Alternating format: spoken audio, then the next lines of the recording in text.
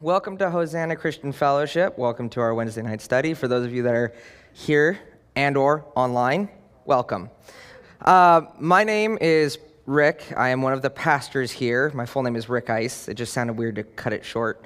But I'm one of the pastors here. If you don't see me that often or if you don't know who I am, I specifically run the youth. I also run men's and young adults ministries here. But for those of you that are in here or online and you're like, who is this guy? Why is he a pastor? I've never seen him. It's because I run the youth next door, so that's why you never see me. I'm taking care of these crazy kids, and they're beating me up, and I'm feeling a lot more pain the older I get. That's just how it goes. But I want to give a little intro before we get into worship tonight, and it's really cool because tonight, Pastor Nathan has asked me to teach to help him prepare for Sunday and get a really good study for you guys. But in Galatians is where we're going to be, specifically in chapter 6, verse 1 through 5. And this is actually Paul's letter to the churches in Galatia. And the churches in Galatia have been deceived by false teachers. They've been coming in and teaching basically that the gospel of works, not of faith. The gospel of, you have Jesus, but you still got to work to get there. And it's very much Judaizers in that whole aspect. And unfortunately, not only were some believing it, but a lot of the Galatians were also treating each other horribly in this. Like, as Christians, treating each other horribly. And specifically in this chapter, in the verses that we're going to be looking at, we see Paul write about going and restoring fellow Christians that have been caught in sin. We see an attitude where that we are supposed to have while restoring those Christians, one of gentleness and humility. We also will be seeing Paul really talk about and writing about the calling of us to carry each other's burdens as Christians, fulfilling the law of Christ by doing so, and we'll be talking about what that law is. On top of that, he talks a little bit about the dangers of pride and how it damages us and stops us from fulfilling the law of Christ. All these things we're going to be looking at tonight, really in the context of what Paul ends this part and section of chapter 6 with in verse 10, where he says, basically, do not grow weary of doing good. And that's what we're going to be looking at. We're going to be looking at this example and understanding of that. We are in Galatians chapter 6, verse 1, starting in verse 1, going through verse 5. So if you go ahead and turn there, again, Galatians chapter 6, verse 1 is where we're starting. Oh, man, I'm excited. With that, guys, it says in verse 1, brothers and sisters, if someone is overtaken in any wrongdoing, you who are spiritual, restore such a person with a gentle spirit, watching out for yourselves, so that you also won't be tempted. Like I said in the intro, this is a very, very pointed, direct conversation that Paul is having with the Galatians right here, telling them to help those who are found in sin, specifically those that are fellow brothers and sisters in the church. Because of words like restore, we understand that this is a fellow Christian. This isn't just someone off the street. You see someone in sin out there and you go up and restore them to Jesus. Well, if they don't have a relationship with Jesus, you can't restore it back to them. So this is very pointed in understanding that this is one person going to another person that's part of the church that has been overtaken, as it says, in wrongdoing or trespasses and sin. And specifically here where it says someone overtaken means detected, overtaken, or surprised. This word has a little bit of debate, or this phrase has a little bit of debate around it. It kind of means someone suddenly entrapped in or discovered in sin. The sin is added on because where it says wrongdoing. So this debate is because the word's kind of vague. This phrase is kind of vague, talking about people who might have been just ensnared and entrapped. Suddenly they fell into sin, like sin has come quickly, or someone who was discovered being in sin for a while. And I think there is a reason for the vagueness. I think it's vague on purpose. I don't think this is supposed to be one or the other. It's both. You find someone like this, they both need the same thing.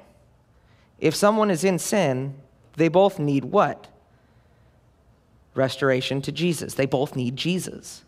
And that's the point, right? He says to them, if someone is overtaken in sin, you are spiritual, restore such a person with a gentle spirit.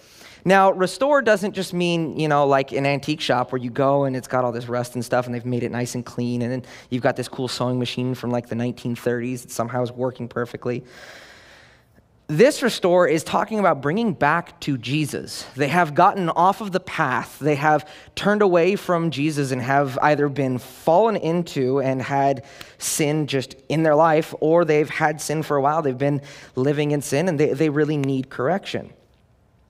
So this thought of restoring is to bring them back to the understanding of what truth is, what sin is, to bring them back to what Jesus did for us, right? Paying our debts on the cross, freeing us from the bondage of sin, which a lot of Galatians, Ephesians, a lot of the books that Paul writes, he's like, why would you want to go back to what you were just a slave to? And so in this, these people who are overtaken in sin, right, in wrongdoing, they need to be restored to Jesus. They need to be brought back to the understanding of who Jesus is and the thing they're doing is wrong. Now, this is good and all, but who should do the restoring? Because when I was younger, when it came to things like sharing the gospel or things like that, I was kind of a chicken and like, let me just bring my friend to church and let my pastor do it. I was in high school and I had Pastor Mike, and that dude is so wise and smart. And I was like, he can get them. It wasn't good. I should have been doing it. And that's the point. The words here for the person that Paul is calling to restore this person is, you who are spiritual. This does not mean someone who's like hyper-spiritual Buddhist monk. This does not mean a pastor. This does not mean an evangelist. This means anyone who is living and their life is led by the Holy Spirit. They're living for Jesus. Someone who is living a life led by the Holy Spirit, someone who is spiritually minded. Guess what? That should be all of us. We all should be living spiritually. We should all be spiritually minded. Now, Paul does say this in context because remember, like I said in the intro, in the church of Galatia, they were dealing with false teachers and those that were trying to be Judaizers. And so he's like, look, excluding them, the people that are in church that are actually spiritual and following Jesus, when you see someone in sin, restore them. So this means all of us, you, me, anyone. We all have this job that we can do. And that's very important because, who here likes confrontation? Raise your hand. No one does. We're like when I was younger, hey, my pastor can take care of my friend, not me, right? You're afraid of dealing with that confrontation. But my encouragement to you is if you have a solid walk with Jesus Christ and you are living a life led by the Holy Spirit, do it, because you'll say whatever and the Holy Spirit will work through you. He will work through you to get to that person. Doesn't matter how eloquent look how well I speak, and I am a pastor and I teach. I barely speak English. There's going to be a couple times I'll say something up here and you guys are going to be like, what did he say? And I'll have to re-say the word because I said it wrong. And that's not a bad thing. That's just me. But God still uses me just like he still uses you. And can use you to restore someone who's fallen into sin. So don't wait for someone else to take care of it. If you know someone like this, get to it. Now, you might be thinking then, so if I am allowed or am supposed to restore one that I know is in sin, how should I go about it then? How should I do it? And unfortunately, guys, there's no magical word or magical phrase you could say that just is like flipping a switch and bingo, bango, they know it, right? I can't give you a scripted word or sentence or phrase for you to tell someone, but Paul does give us something, more of an attitude of how we should be doing it. Doesn't really matter what you say. Well, it does. You need to speak the truth of Jesus, but you should speak it gently. And gentle here is very important because this word gentle, right, where it says with a gentle spirit, is talking about gentleness and humility. Not yelling, shaming, telling them how wrong and evil they are aggressively. None of that. Now, don't get me wrong. I am not one of those people who's like, there's no such thing as tough love. I think there is tough love, but you can actually do tough love kind of gently. You can be gentle and firm at the same time.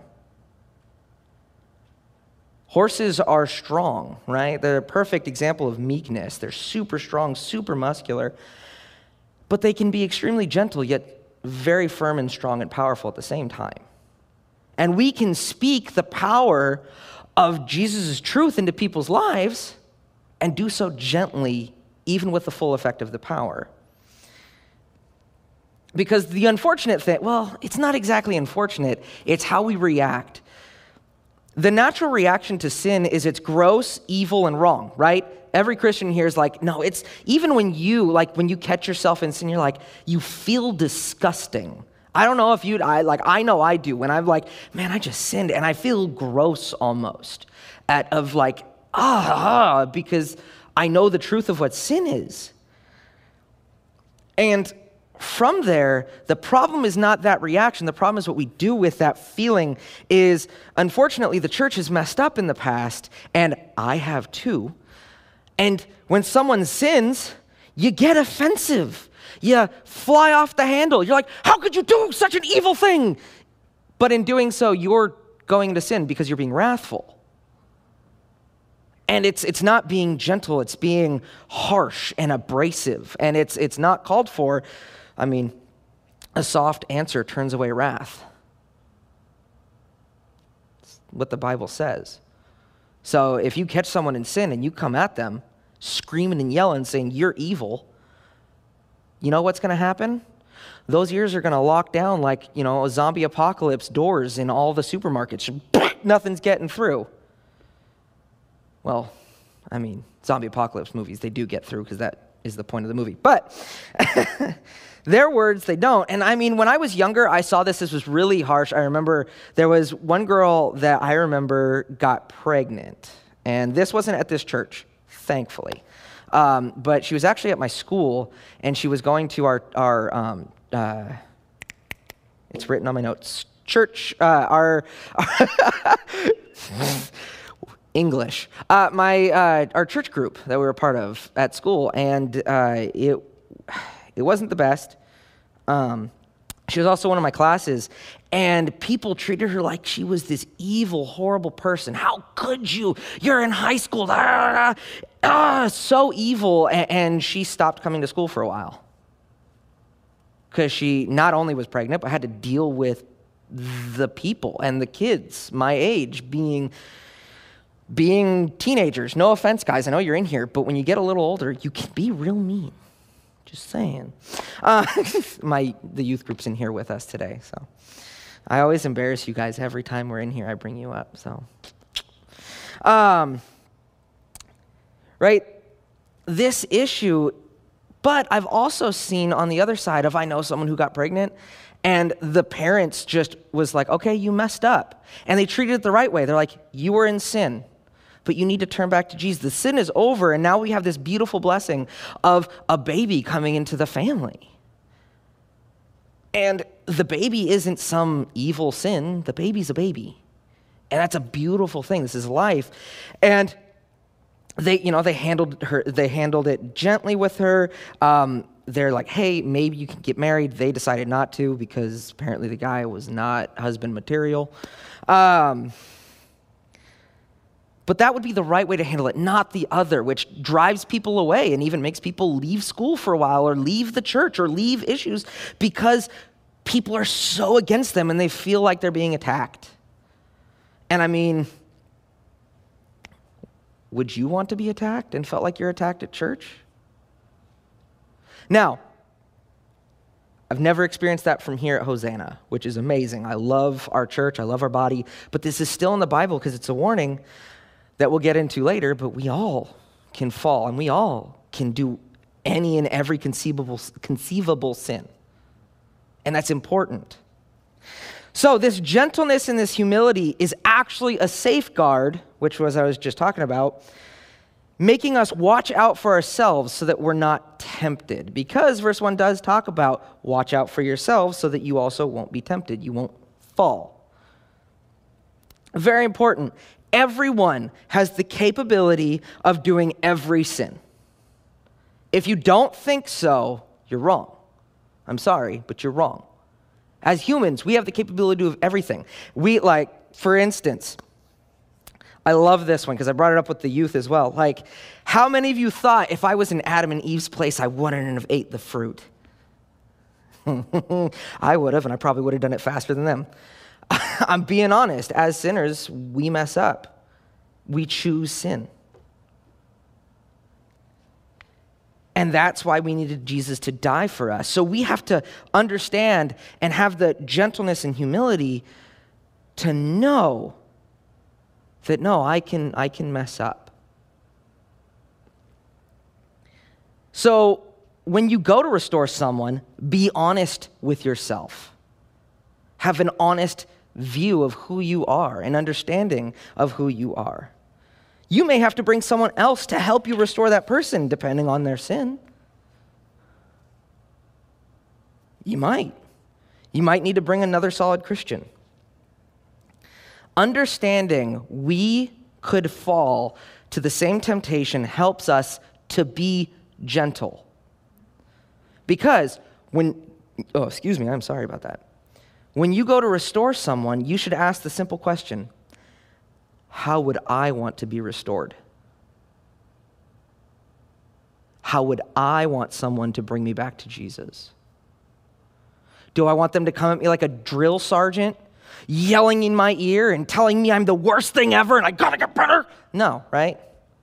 Wow, that was really aggressive. But we would prefer someone coming gently, coming and loving us. You know that old saying, treat others how you want to be treated? Kind of fits in here, doesn't it? It's almost like they got that from the Bible. Moving on. We must remember we've all fallen short of the glory of God. We are all saved by grace through faith, and none of our righteousness matters. It's filthy rags. We don't really matter outside of Jesus. Outside of Jesus, we're all doomed to hell. And what I love here is the warning isn't for just any Joe Schmo, right? This warning is to someone who is spiritual. This warning is to someone who's living for God and doing the right thing. And then he goes, yeah, but be gentle. Unless you fall, right? Be careful. Why? Because it doesn't matter how spiritual you are.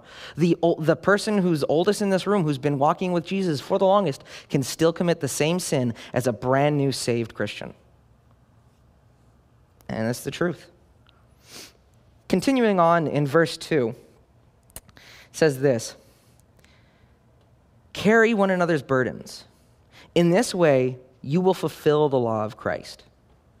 I love this verse. Bless you. I probably shouldn't do that while I'm teaching. But carry one another's burdens. We tend to be so worried about ourselves and so self-focused that we will lose sight of those standing an inch away from us. We're worried about our issues and our problems, And we just won't carry each other's burdens. Like, oh, they can take care of it. I got my own stuff to take care of. And the issue here is you're being selfish.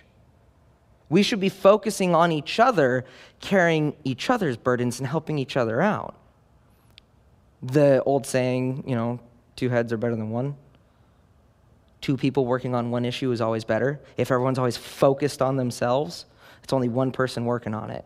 But if you let other people come in and help you, especially Christians, it will be resolved much easier. It's a lot easier to carry a heavy weight with a multitude of people. So, with that, carrying specifically, and what I like about the word carry, means to endure something unpleasant or difficult, whether on one's own behalf or on behalf of someone else. And the word specifically is an active present verb. I'm normally not this deep into the English, but when I heard that and was looking it up on my Bible software, active present verb. It's something that we are to do continuously at every moment. It isn't something where, okay, today I'm going to help people out, but tomorrow is my day. No, it's always be thinking about and helping and being there, carrying each other's burdens. One of those ways is praying for them. If you ever struggle with, Lord, man, I want to pray more, well, pray for each other more, because I'm telling you, if you know everyone's burdens, you can pray for a long time, because we've all got them.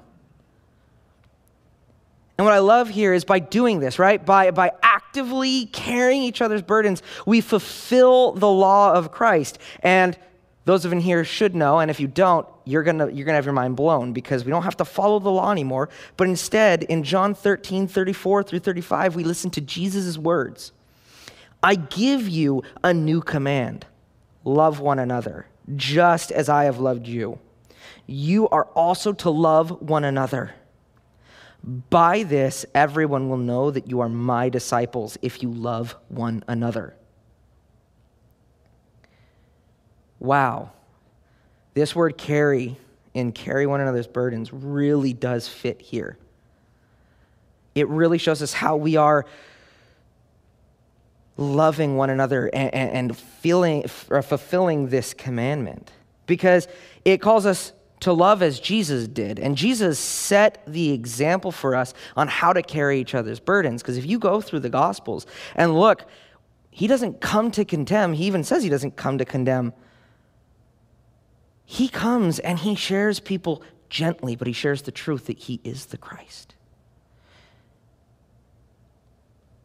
I mean, one of my favorite ones, and I've brought this up a couple of times, and it's made people laugh because, sometimes we look at Bible characters and we compare, like, ooh, who am I kind of like? And when I was younger, I really wanted to be like Paul. And the older I've gotten, the more I've realized I'm like Peter. And, I mean, it's great. I just am like him, and I have a tendency to put my foot in my mouth, and then when I get that one, and I put the other foot in my mouth. I can do stupid stuff. I get it. But have you ever seen how Jesus interacted with Peter, especially when Peter denied Jesus 3 times?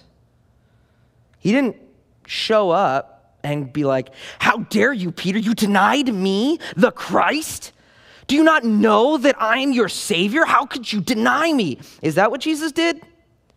Because I don't read that in John 21:15 through 25. And if you want to know how he handled it, there you go. There's your homework.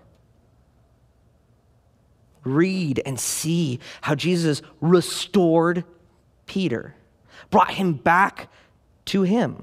Jesus brought Peter back to him. And what I love here in verse 35, Jesus even said this, by this everyone will know that you are my disciple, if you love one another.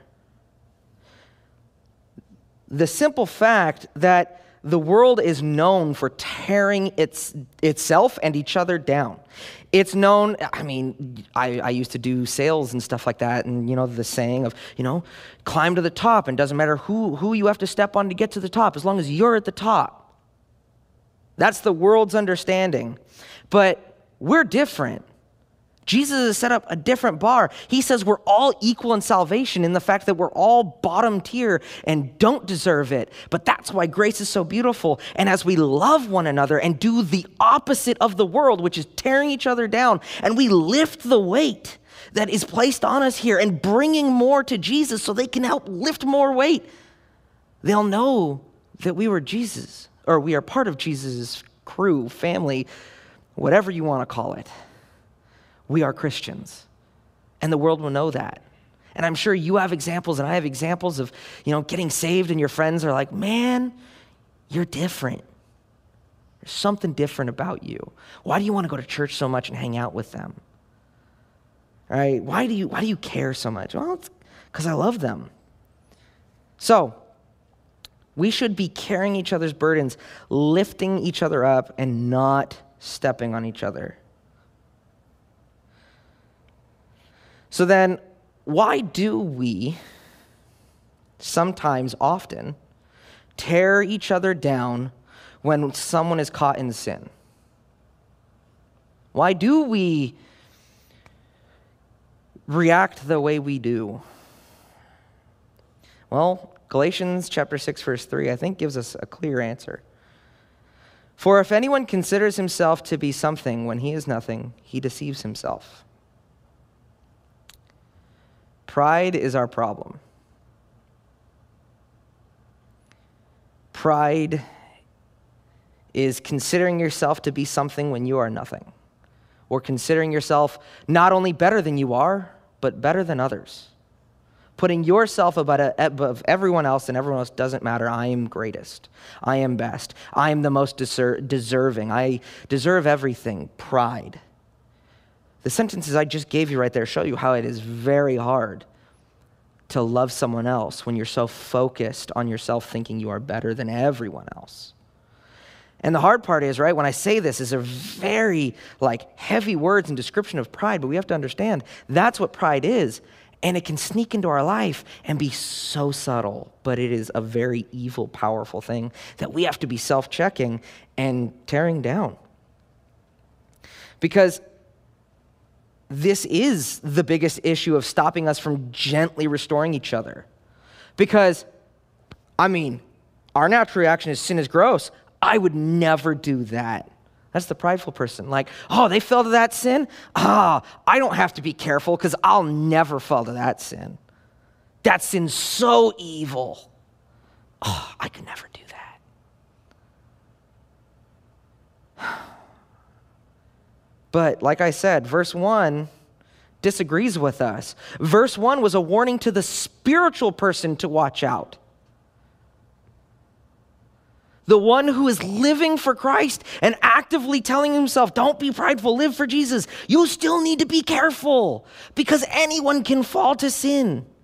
We can commit any sin that you can conceive of. The mere fact you can conceive of it is the fact that you have the capability of doing it. Because you're like, that's evil and wrong. And you're like, wait, my brain is sick, gross, and disgusting, and can do that. I have the capability because I even just thought of it. Pride stops us from loving one another, and instead of restoring, we tear each other apart, thinking that we're restoring. Pride, and right here in verse 3, really the ending is so good. He deceives himself, right? Pride deceives us. There is no better deception than self-deception. That's why I think the show Inception was so funny and crazy thought. If you can get yourself to believe something, it's so much harder to get rid of. There, again, no better deception, especially because the fact is you're using your own logic to answer yourself. And when you're prideful in self-deception, you're not going to listen to anyone else because you're better.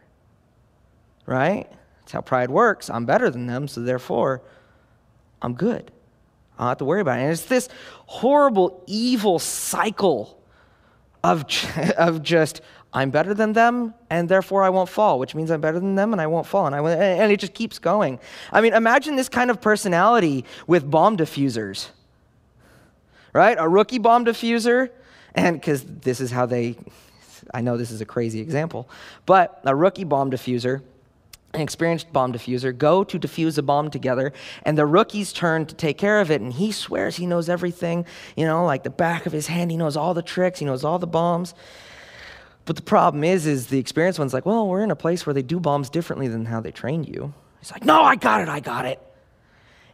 And if that rookie doesn't listen, he clips the wrong wire, it blows up and hurts everyone, doesn't it? It doesn't just affect him, it affects everyone around. And that's the truth about pride. It ends up hurting others and ourselves. It's arrogance that makes us think we're better and do wrong things and think we're still doing the right thing. And so it's this self-deception that causes us to not be gentle and restore anyone, but instead puts us in sin as well as harms others. So, what should we do to keep from being prideful? Verses 4 through 5 say this: let each person examine his own work, and then he can take pride in himself alone, and not compare himself with someone else. For each person will have to carry his own load. Stop comparing yourself to others. That's how you do it. What's funny is in our world, especially one that is so based off of aesthetics and looks and who looks better than who and who's got a better life than who, and all these people on YouTube who rent houses and cars to make themselves look better when really they're living in an apartment like everyone else.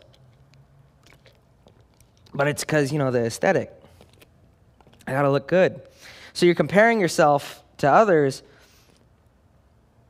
and the problem is you're not really focusing on the problems and issues you have. But all these people are focused on everyone, and the truth is, no one's paying attention. How many of you have ever been worried, like, oh, do I have like boogers in my nose, or do I look weird? And oh, this new haircut, people are gonna stare. While everyone else is going, do I have boogers in my nose? Do you get my haircut weird? We're all generally doing the same thing, right? That's the world's thing, is so prideful and stuck on ourselves that we're all thinking everyone's going to laugh at me, and just causes issues and problems.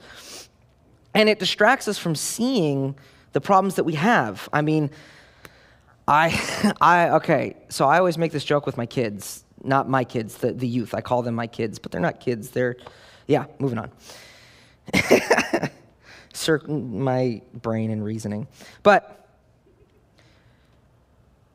we're playing Capture the Flag here on a Friday night because we have hangout. And one of the kids is fast. He's pretty fast. But the problem is he wouldn't stop and realize his prideful issue of I'm fast. I'm fast. But he kept getting tagged and had to keep coming back. And I'm playing defense because I'm old and fat and smart, and I just, stand tactically where they can't really get to the flag, so I don't have to run. I just do this for the whole game. Man, my bones thank me, and so do my joints. But I was talking with him after, and I could see the pride just in like, no, I'm so fast though. I should be able to get the flag because I'm so fast. And I'm like, yeah, but you weren't thinking tactically. You remember when I told you to have 2 people run on the right, 2 people on the left, you wait back, and after everyone split off to get them, you run straight up the middle. But because he was so obsessed and so prideful and stuck on the fact that he was fast, he never waited for anyone to ever go and do the thing I told him to do, which then led to a very long game of him running, getting tagged, walking back, running, getting tagged, walking back. And it was that pride that just because he was so focused on everyone else is slow, I'm fast, it ruined it for him. He was upset. I'm like, come on, man, let's go play something else. Pride ends up hurting others and hurting ourselves and making us think we're better than others. Because imagine, he's sitting there running up and down, and he's so confused because he gets tagged, and he's like, what? You're slow, though. Why'd you catch me? And it's like, oh, that's not nice to say. Where'd that come from? And it's funny because For being short and kind of heavier and older than the kids, I run with them and I'll tag him all the time. And he's like, how do you do that? And I run by and go, I don't know. I'm old, fat, and slow. What's up? And I just mess with him. But it's like, come on, look past it. Look past your pride. Look at your issues. Because if you're able to look at your issues and stop comparing the one good thing you think you have to everyone else, you could see the problems and work on them. And especially as a Christian, you can let Jesus have them and work on them for you.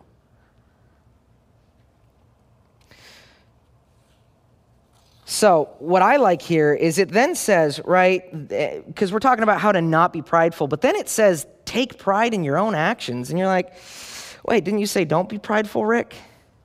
Well, yes, because take pride here is a motive or ground to be satisfied with your achievements. Doesn't exactly mean the same sin of pridefulness of I'm better than everyone else, but instead being like, no, I'm happy with this part of my life. This is a good thing I do have. And that's important because of what is continued to be said, right? Be satisfied with your life in Christ. Be satisfied in the good things that you're doing, because as you examine your own life, you can compare it to your old self, who you were before Jesus, and see the things that are changing. You could see how Christ is changing you and the things you do for him and be like, no, thank you, God. Look at this. I did this for you. And that's something to take pride in without being prideful. Very often, we as people are looking through one-way glass like they have in detective rooms, right? Looking at everyone else, just neglecting to look at ourselves. But often, we should be looking into a mirror. We should be going, okay, what did I do right? What did I do wrong? Where is something that needs work in my life? God, I pray you just work on that. Show me how to fix that, because that's wrong, and I'm being prideful, and this is hurting me and other people. And doing this, the reason that Paul ends with the fact that, you need to really be taking a look at yourself, right? Take pride in your own things, focus on yourself, is because eventually you're going to have to carry your own load. Now, verse 5 is not a contradiction to verse 2, where verse 2 says, carry each other's burdens. Now this says, carry your own load. This is actually talking about the end judgment before God, whether at rapture or if you die tonight and you're in front of God and he judges you on the works that you've done. That is your load. That is your burden. That is the thing that you are carrying and will have to carry yourself, because the truth is, God judges us based on the works we've done, no matter how many people are helping us. What did you choose to do? That is what's going to be judged. And as a Christian, if you're prideful and you're living this life where all the stuff you do is all about me, but you're still a Christian, and you get there and you're getting judged and all your stuff is put before you and burnt in fire, and then you've got nothing. That's got to feel a little bad. I mean, it's hard to say because I haven't been there and neither have you, so we don't know how it's going to feel, because it says we're going to throw the crown he gives to us after the works are burned to him, just saying thank you for saving us. So I'm sure we're all just going to be humble. But there's still probably a point of like, man, that's all I did for God? And that's the thing. If we're too focused on other people and being prideful about ourselves and look at their faults, look how great I am, and not looking at other people and focusing on their burdens and issues and helping carry those burdens and gently restoring those that fall to sin, if we're focused on just, I am great and amazing, in the end, when we're judged, it's not going to be good. Yeah, you get into heaven, but that whole you thought you were good at the end, now you don't have as much treasures. I'm also not saying to, do this to get treasures. That's just a side benefit. If your goal is, I'm going to do this so I can get treasures, not because I love God, there's a little bit of a character issue. So don't be concerned of how great you are, and don't be prideful in this, but be concerned with the burdens that people have. Restore them and care for them. Now, in closing, we know because of these verses, that we're to love one another just as Jesus loves you. Think of it that way. An active love, actively carrying each other's burdens and issues, lifting up and edifying one another constantly, daily. This is an ongoing thing. We also know those that are spiritual are to restore one who is in sin, but to do it specifically in gentleness and humility, not in pride and, oh, what's wrong with you? You've got to do it that because we have to remember that we can be tempted with the same exact thing. We all think like, oh, Judas is so evil. We could be Judas. We could have done it. And don't let pride get in the way of loving one another.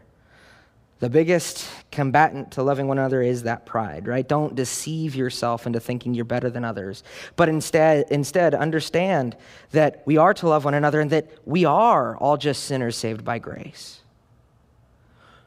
Understand that without Jesus, we are nothing. But now, because of Jesus, we're in this family together. So let's love each other and help lift each other up and love each other as Jesus loves us. Fulfill the command that Jesus gave us. Love one another.